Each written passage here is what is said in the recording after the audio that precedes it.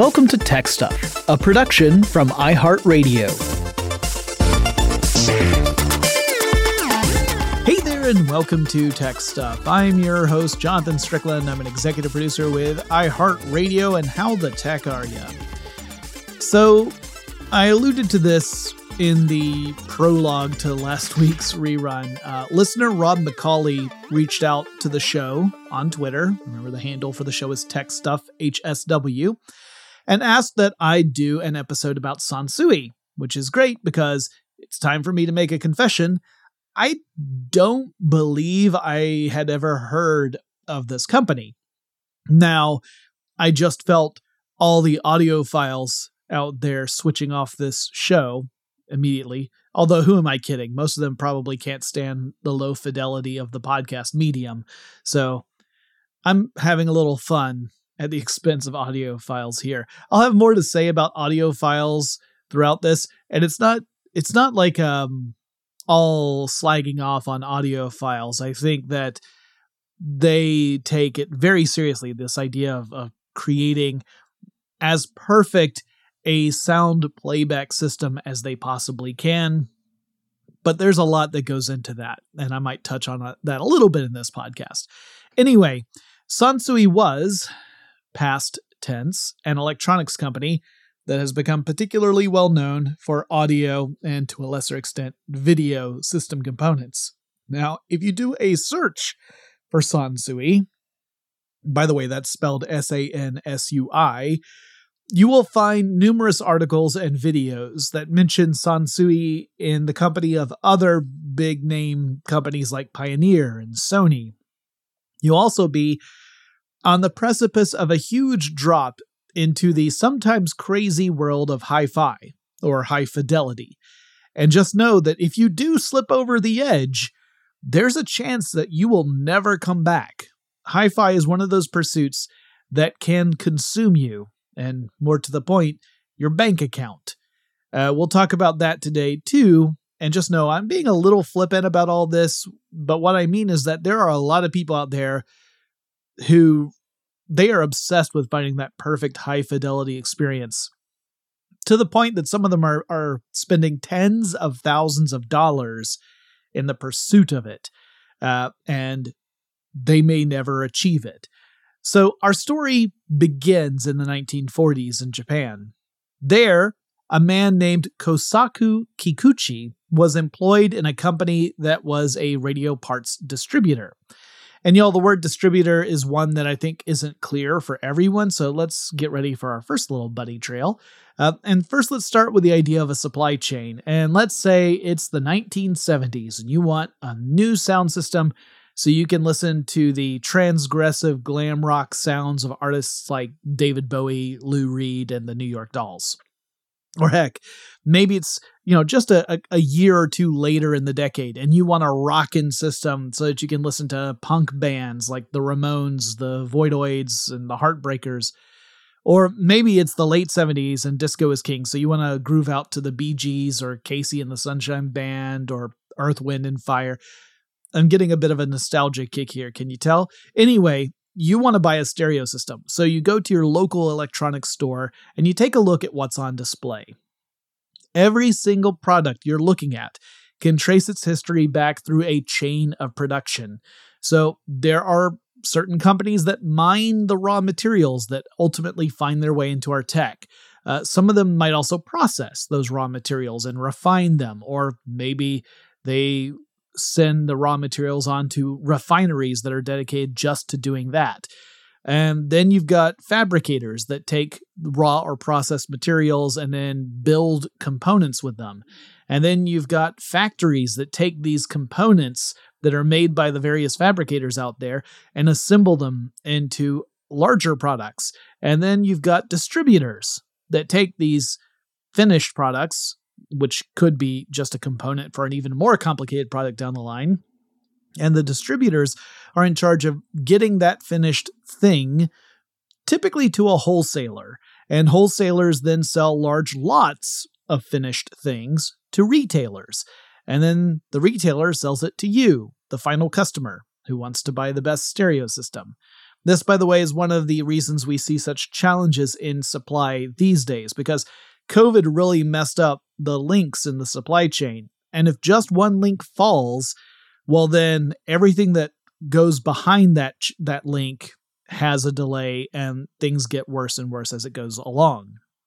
So a distributor, like I said, is a link between manufacturers who might fabricate or simply assemble stuff, and then the rest of the supply chain. And distributors sometimes act as vendors as well, or they might supply products to wholesalers and directly to retailers.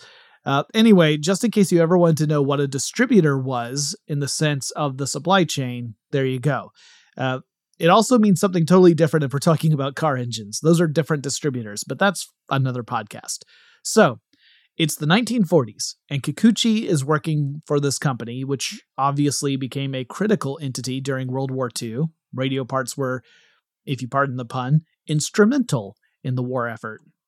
Kikuchi founded a radio part manufacturing plant that he named the Sansui Electrical Plant in 1944.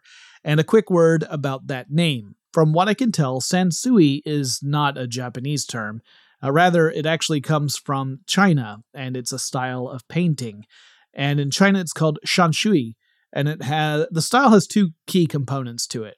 Artists use brushes and ink instead of brushes and paint, and they paint landscapes. Those are the two things that identify Shansui paintings. Shansui translated literally means mountain water, and a lot of the landscapes that are painted feature images of waterfalls and mountain streams and such. So, Sansui, the company, its first products were transformers, and again, not the kind that are more than meets the eye. We're talking about an electrical component that can both transfer electric energy from one circuit to another, as well as change the voltage of the current running through the second circuit, or to increase it or decrease it. So audio transformers also get a bit more complicated because they could be designed to do other stuff, like split audio signals apart or join them together, as well as to block radio frequency interference, among other things. But this gets super technical, and if I dive into that, we won't have a chance to talk about Sansui at all, so we're going to save all that for some other episode. So in 1947, Kikuchi was ready to launch a company that would go beyond just manufacturing transformers.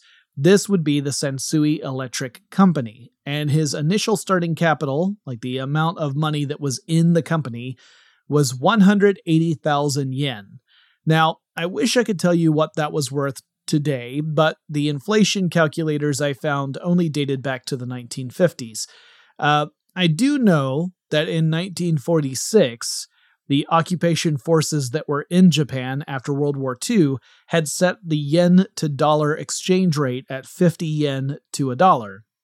So using that conversion rate, 180,000 yen in 1947 would be equal to about $3,600, again, in 1947 dollars. Now, if we adjusted that in the US for US inflation, you would get about $45,000, which is a pretty modest initial capital for a company. But I also have to point out that, inflation and exchange rates change so much over time that you can't just say like, oh, it had $45,000 in capital back then, because that it's too simplistic a view to be able to say that.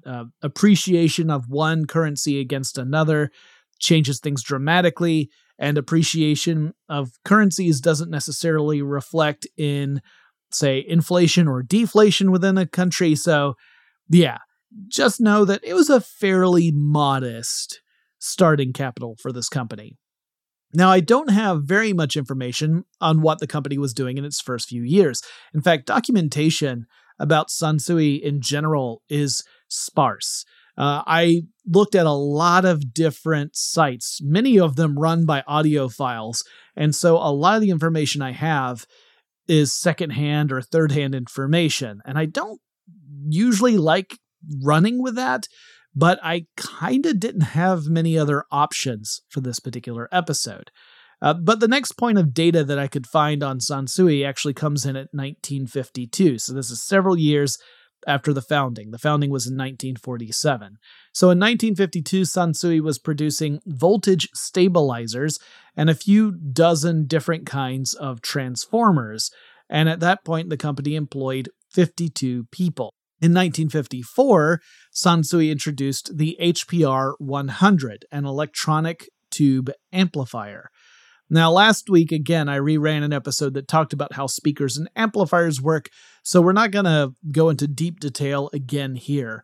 But you should know an amplifier's job is to take a weak incoming signal as an input and then send out a much stronger but otherwise identical outgoing signal to other components, typically things like speakers. And reproducing the quality of the input signal is absolutely key with an amplifier. It's not just enough to boost the signal. You want to make sure that you are as true to that incoming signal as you possibly can be. Otherwise, the amplifier can become an element that decreases the quality of that signal, and it can introduce noise into the output. That's a big problem. So with audio gear, we're talking about actual noise, right? Like stuff that's coming out of the speakers that was not part of the original recording. You do not want that in general.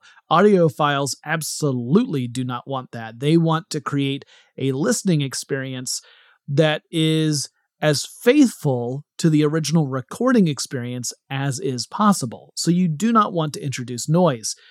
However, I should say that noise also just means like unwanted signal, and it applies across all of technology, not just in the audio world, but you don't want to introduce unwanted signal because that means you're going to get errors in whatever it is you're doing. So amplifiers in general, you want to be able to have good output, a strong outgoing signal without introducing unwanted components, unwanted noise. And that is a real challenge. Like that's why Sansui ended up getting such a great reputation in the 60s and early 70s, because their products were known to produce a pretty powerful output without introducing noise. So that was a great thing for audiophiles. Now, I might also add that when I'm talking about noise, I am not making a commentary on the quality of the music that someone might be listening to. I personally think a lot of so-called music is noise, but that's because I'm a rapidly aging glam punk rock new wave music lover. So that's just, my prejudice and biases in that regard. But another quick note about amplifiers. When we're talking about boosting an electrical signal that represents sound, we have to remember that sound ranges across a pretty broad range of frequencies. Sound, when you boil it down, is vibration. And we can measure it in one way. We can measure it is how frequently is the stuff vibrating. The faster it vibrates, the higher the pitch that we experience in listening to it. Human hearing typically ranges from 20 hertz or 20 vibrations or cycles per second on the low end. Those are the deepest pitches that we can perceive with hearing. Like you can feel lower frequencies, but you can't hear them. And then it goes up to 20,000 hertz or 20 kilohertz on the high end. So vibrating 20,000 cycles per second. Those are the highest pitches we can typically perceive. And that range decreases as we get older. Typically, we start to lose those higher pitches first. So as an adult, you may not be able to hear stuff that's up in that 20,000 hertz range. It may be much lower. This is also played into when various places like convenience stores will play out sounds at higher pitches that young people can hear, but older people can't, in order to discourage young people from loitering. Fun times. Anyway, amplifiers typically have a sweet spot in a range of frequencies that they can really boost effectively. So this would be a range of electrical signals at which the amplifier is most effective. That is the amplifier's bandwidth. That's one of the things that affects an amplifier's quality. If the bandwidth is really narrow, well, the amplifier might work great for a certain range of frequencies, but anything outside that, you're not going to get the same oomph, which means that your listening experience isn't going to be ideal, right? Because those signals aren't going to be amplified. You're going to lose out on some of the range of the sound as it's being played back. Okay. We're going to have some other stuff to chat about in a minute, but before we get to that, I need to take a quick break.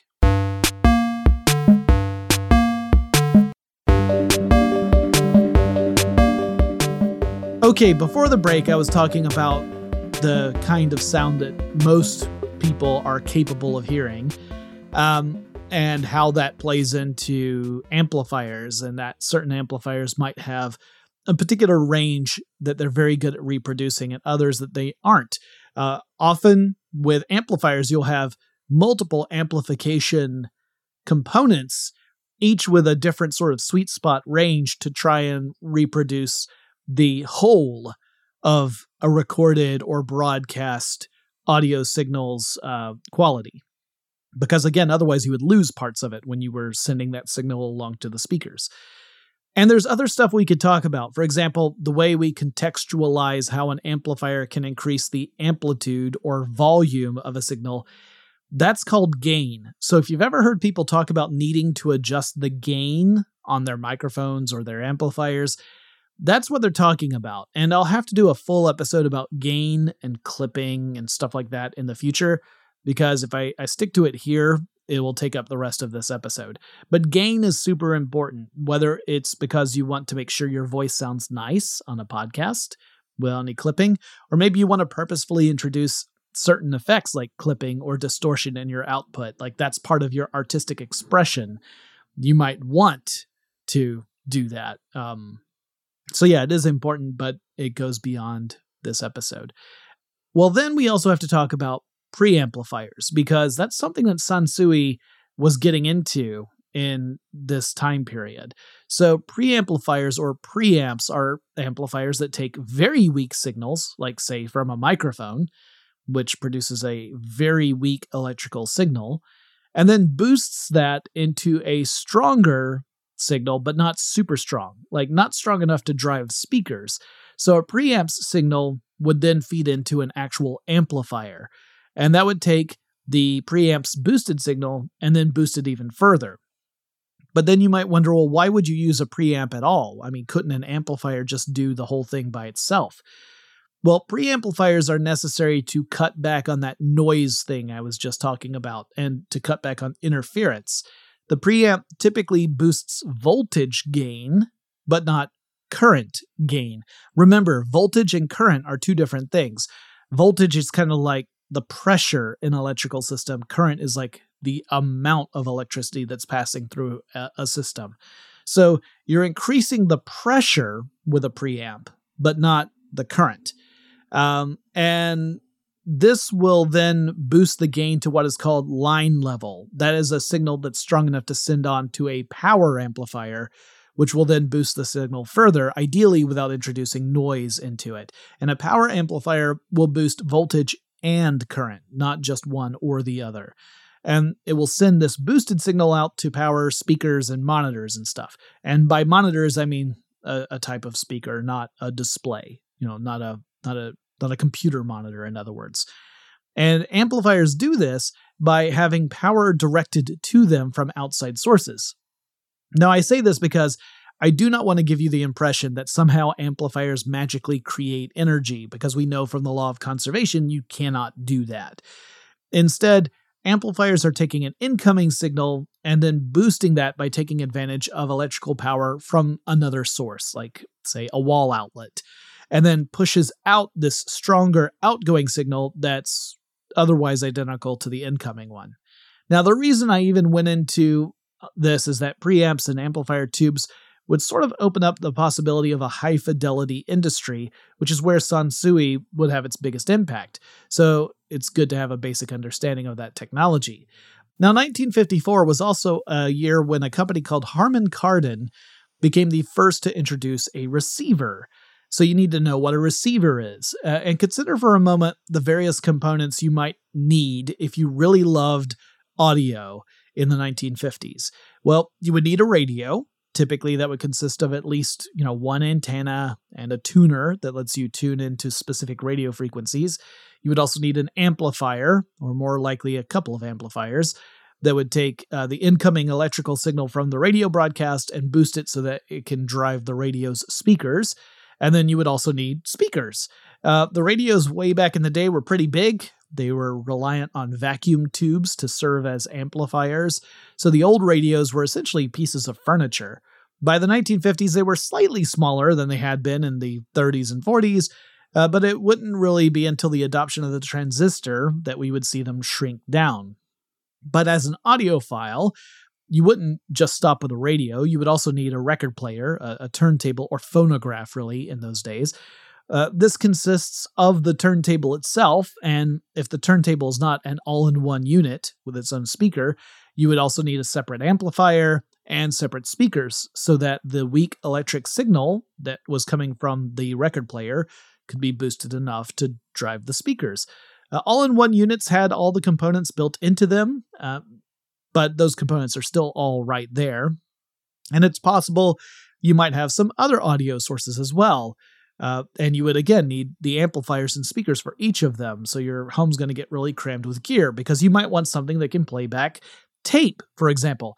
Now, in the 1950s, we would be talking about reel-to-reel tape.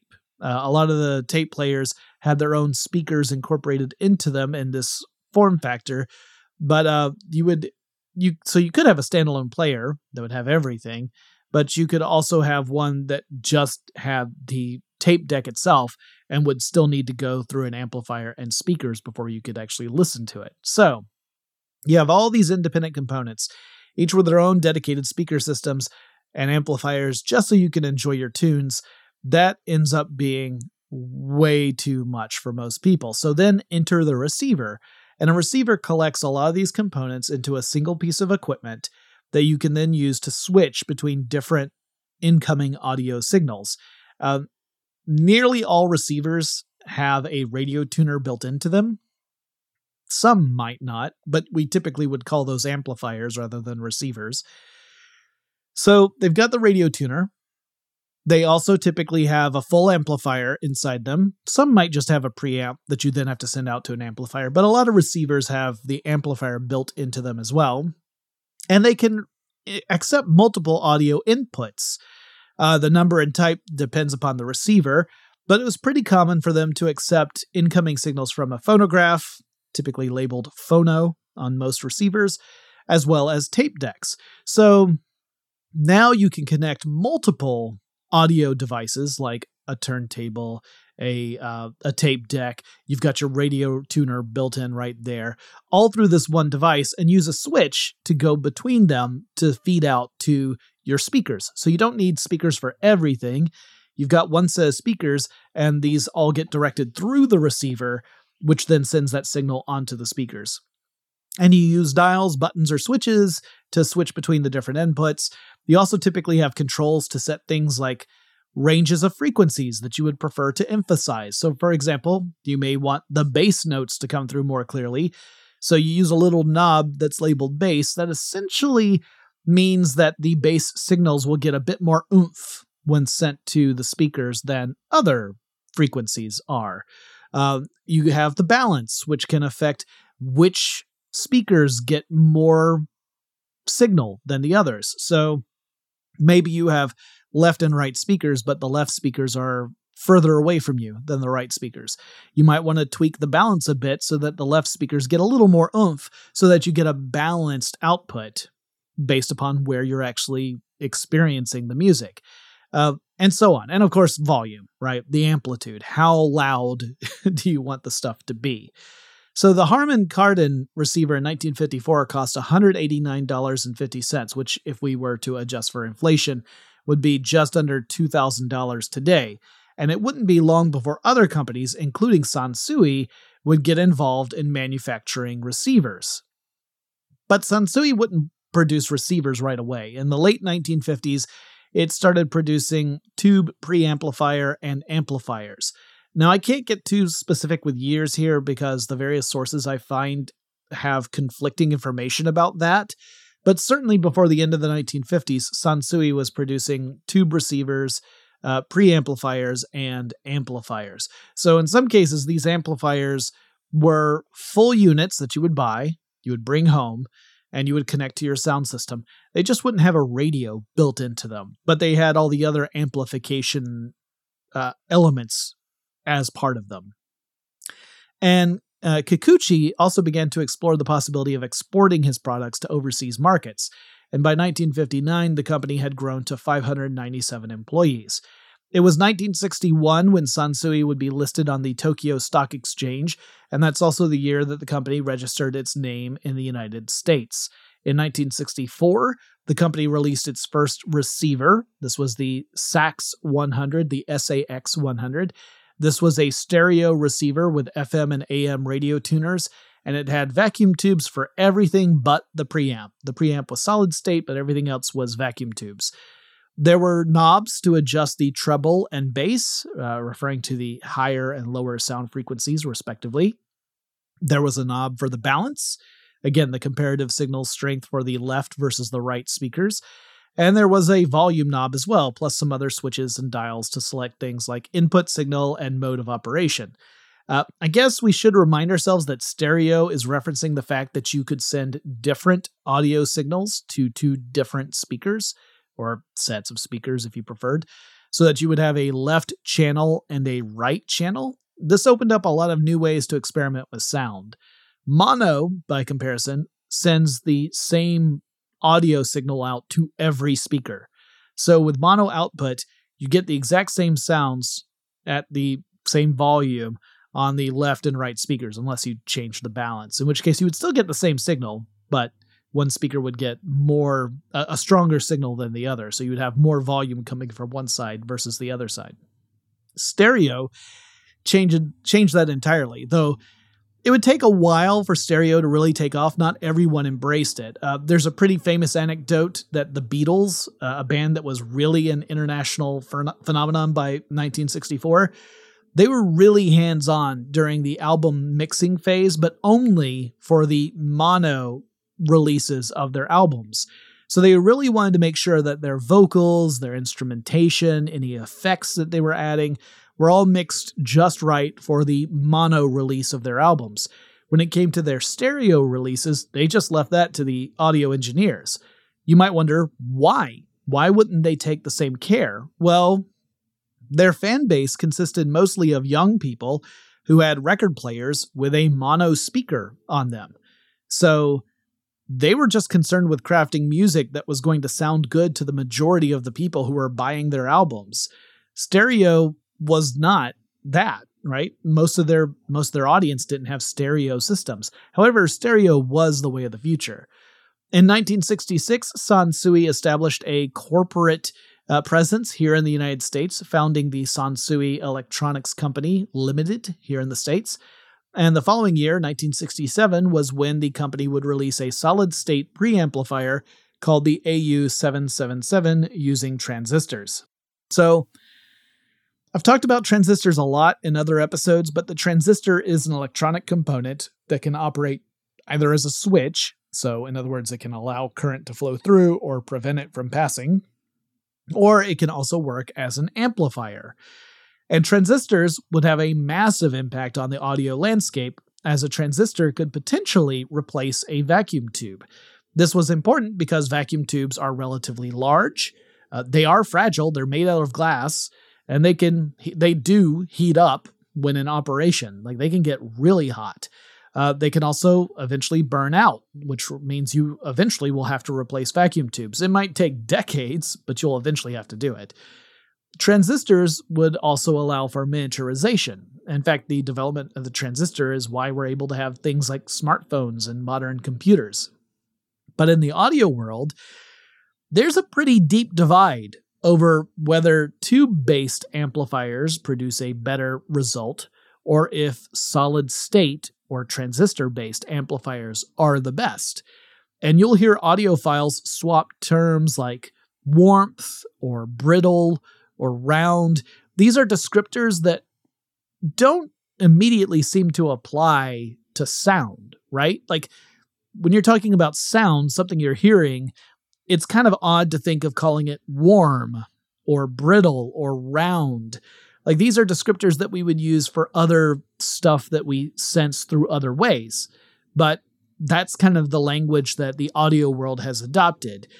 And it's difficult to contextualize or to understand unless you actually experience what people mean when they say that. When you hear it and you say, oh, that's what warm means, or that's what round means, you kind of get it, but it's very hard to conceptualize without that experience. Anyway, there's a whole discussion we could have on solid state versus tube amplifiers and whether one is superior to another. There are some people who say the solid state ones create a much more faithful reproduction of sound. There are others who say that, vacuum tubes create a lot more character and depth of sound, which is more satisfying to listen to. There are camps on either side that are passionate about their perspective, and I'm going to leave it there for now because, again, we're talking about Sansui, or at least I'm trying to. In fact, let's take a quick break, and I will refocus on Sansui when we return.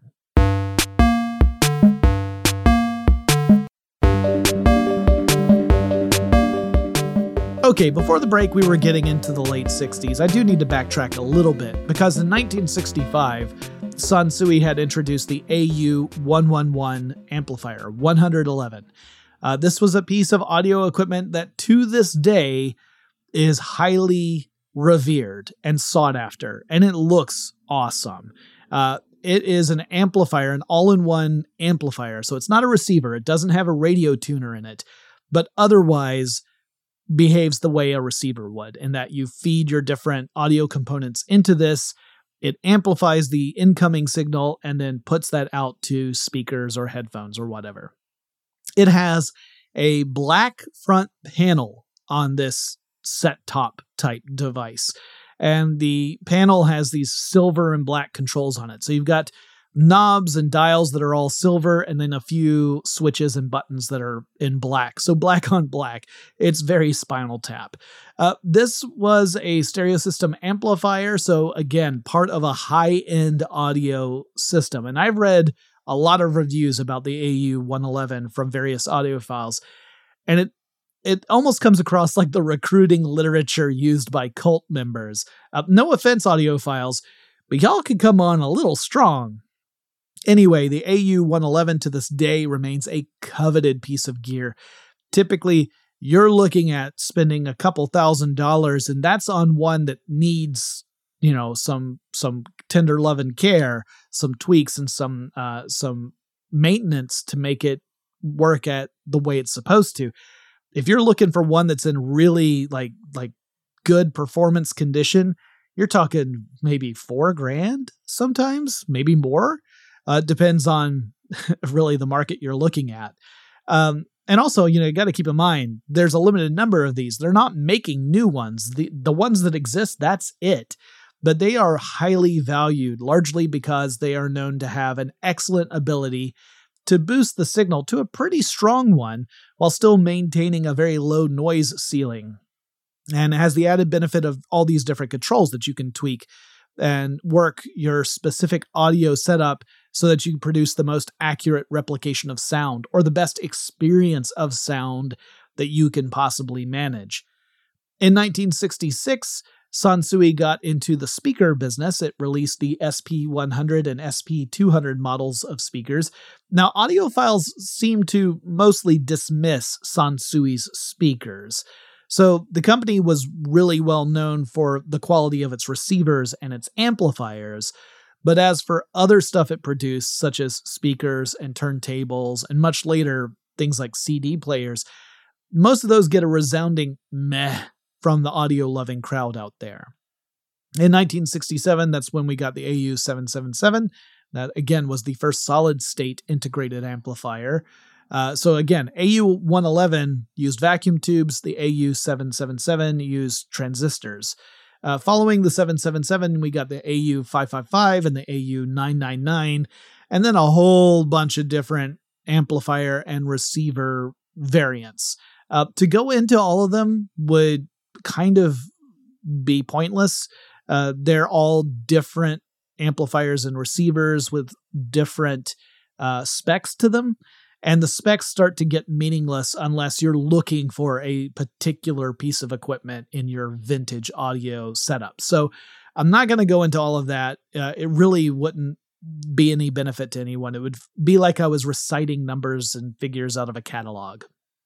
But in the early 1970s, Sansui began to produce quadraphonic sound amplifiers. So stereo sound sends separate channels to the left and right speakers. You have two channels, stereo. Quadraphonic, as the name suggests, was meant to do a very similar thing, except now you're talking about 4 channels of audio. So 4 separate speakers. Left front, left rear, and right rear. So you could argue really that this was an approach to surround sound. That's kind of what it was. Now, to achieve that, you had to follow special processes and use special electronics to generate, record, and handle or play back the signals in order to get this sort of effect, right? You couldn't just plug and play. Like, you had to specifically engineer all this in order to take advantage of it, just as you had to do with stereo. So the 1970s saw a whole lot of experimentation in this realm for home theater use. Quadraphonic sound had actually been around since the 50s in studios, but for home setups, it was a new thing in the 70s. And we might as well address it here. Quadraphonics didn't really succeed, largely because there were tons of technical issues that made recording, broadcasting, and playing quadraphonic recordings difficult. Plus, there were competing formats in encoding and decoding quadraphonic signals. Now, that's not to say that there weren't examples of quadraphonic systems. There were, but on the whole, quadraphonic systems only saw modest success. And that's typically going to happen when you have lots of different formats. Some hardware might support format number 1, but not format number 2. Some media might only be available on format number 2, not format number 1. So you could have a quadraphonic system, get a quadraphonic recording, and find out, oh, these are using 2 different encoding, decoding formats, so I can't actually get the quadraphonic experience on my system because they aren't compatible. So the lack of a universal standard was a real problem, and ultimately the music industry as a whole moved away from quadraphonic sound. Now, one neat thing that Sansui did was create a quadraphonic synthesizer, which could take a 2-channel audio source, a stereo audio source, and simulate a 4-channel signal.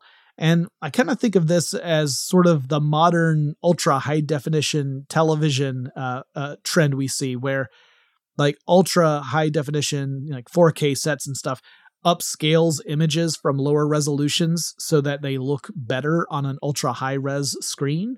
We're kind of talking about the same kind of process back in the day with Sansui, except obviously it's a different medium, right? We're not talking about visuals like a high resolution screen. We're talking about audio. But yeah, it's kind of the same idea. We take this stereo input and we produce a quadraphonic output. I think that's kind of cool. I don't know what it sounded like or how effective it was because I've never experienced it, but I think it's a neat idea. So in 1974, Kikuchi, the founder of Sansui, retired.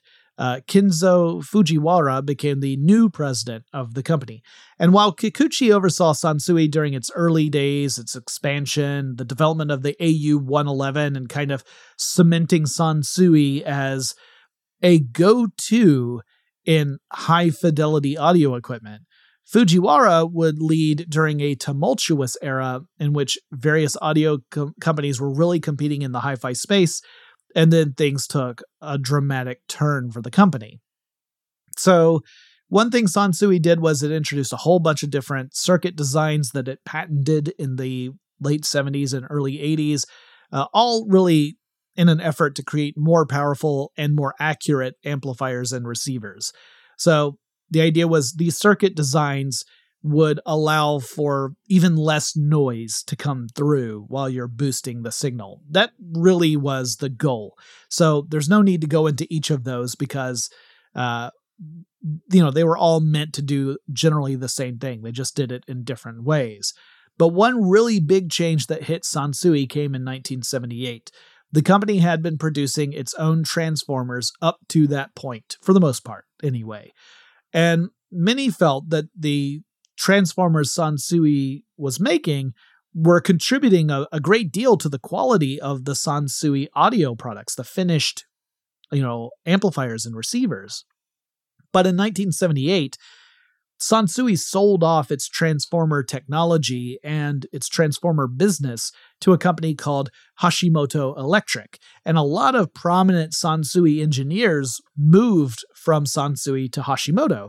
So arguably, this was a step towards Sansui's eventual failure, although its ultimate failure, like the complete disappearance of Sansui, wouldn't happen until 2014, but the company itself was kind of a non-player well before the 2000s. So let's give a quick rundown of how things generally played out, because finding actual details at this point became almost impossible. I found a lot of assertions, but very little hard data to be able to explain exactly what happened with Sansui. But I've got a big picture. So one big thing was a global economic trend that Sansui was, affected by. And that was that the Japanese yen began to appreciate in value against other currencies. That made the export business in Japan a lot more difficult, particularly for like high-end luxury stuff like the equipment that Sansui was making, because the cost in Japan for building this stuff was largely stable. So your cost to make something ends up being about the same. However, because of the appreciation of the Japanese yen against other currencies, it meant that if you were exporting stuff, the amount of money you were getting back from these exports, once it converted into Japanese yen, it was less, because the yen's value had appreciated. So you're getting less money back from your sales once it gets back to you because of these changes in the value of the yen versus other currencies. So you have very few options. You could try to increase the cost, the final sales price of your items in your export business, but then you might price yourself out of the market. Right? If a $2,000 set is now a $10,000 set, how many people are actually going to go out there and buy it? You are already marketing to a pretty limited customer base. How do you manage that? So this was a big blow to companies like Sansui. Also, there were other companies that were competing in the space that were doing really well. Companies like Pioneer and Sony. So that was a big issue for Sansui, was that it was facing some pretty stiff competition from other brands. Some of these were also dealing with the same issues. Sony in particular dealing with the same issue of the appreciation of the yen versus other currencies. They responded by trying to reduce the cost of production, which meant going with cheaper components. And this resulted in Sansui trying to produce what some people in the audiophile world refer to as BPCs, or black pieces of crap. In other words, they were putting out these sort of black plastic audio components that had cheaper things in them, cheaper pieces in them, cheaper transformers, cheaper amplifiers, cheaper transistors. And so the output, the actual performance of these components was suffering. Sansui's reputation took a hit, and people began to kind of migrate away from current Sansui products. They would still go after the vintage stuff because that was still performing really well. But the vintage stuff was like an aftermarket, right? That was resale market. Sansui wasn't making profits off of selling these things because they weren't making them anymore. They weren't making those older models anymore. So that was a real issue for the company. Eventually, it got to a point where the company made the decision to cut ties with exports because it just couldn't make money in that market anymore. And they really focused on trying to cater to the Japanese market. However, by this point, in the late 1980s and into the 1990s, we were starting to see a shift away from high fidelity. People were starting to move off of that. They were moving to world of convenience as opposed to fidelity.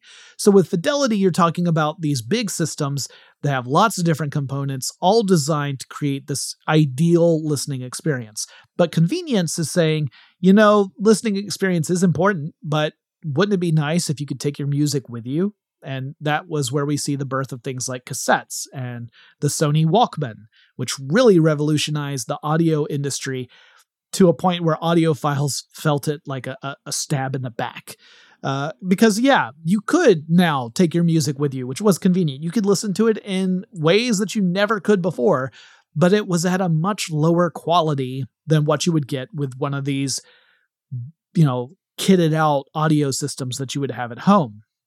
But for a lot of people, convenience was more important. It also was considerably cheaper. And so because of this shift in values of what, the music buying public wanted, you started to see a decrease in interest in the high fidelity audio component world. And as a result, Sansui star faded even more. It tried to get into things like producing CD players and turntables and stuff, but often it was very late to the game and it was not marketed very effectively. At some point, and I could not find a definitive answer as to when, the company ended up selling its brand name to other entities. I believe currently a Chinese company owns the right to brand stuff as Sansui. The stuff that comes out branded as Sansui has no other connection to the actual Sansui company that we've been talking about. It just is a brand name that has been assigned to a product. So there was some point where that happened. Exactly when, I cannot tell you because, again, I could not find any definitive documentation, but it happened between the 1990s and 2014. Sometime in that 20-year span, it happened. And it's very sad for people who were fans of the Sansui brand that this happened. And a lot of it, I would argue, I think a lot of people could point to Kikuchi resigning, like retiring as being the turn. But honestly, I think that economic issue, the fact that the yen's value appreciated, that was probably one of the big blows. And the other one being this shift toward preferring convenience over to fidelity.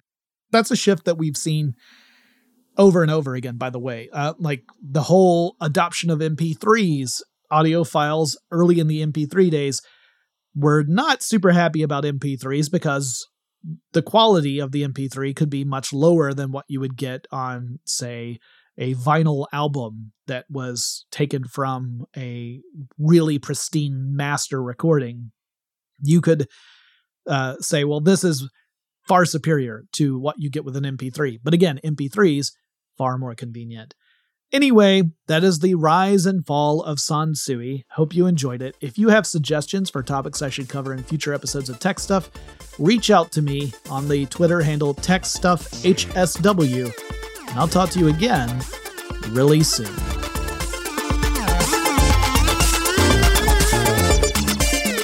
Tech Stuff is an iHeartRadio production. For more podcasts from iHeartRadio, visit the iHeartRadio app, Apple Podcasts, or wherever you listen to your favorite shows.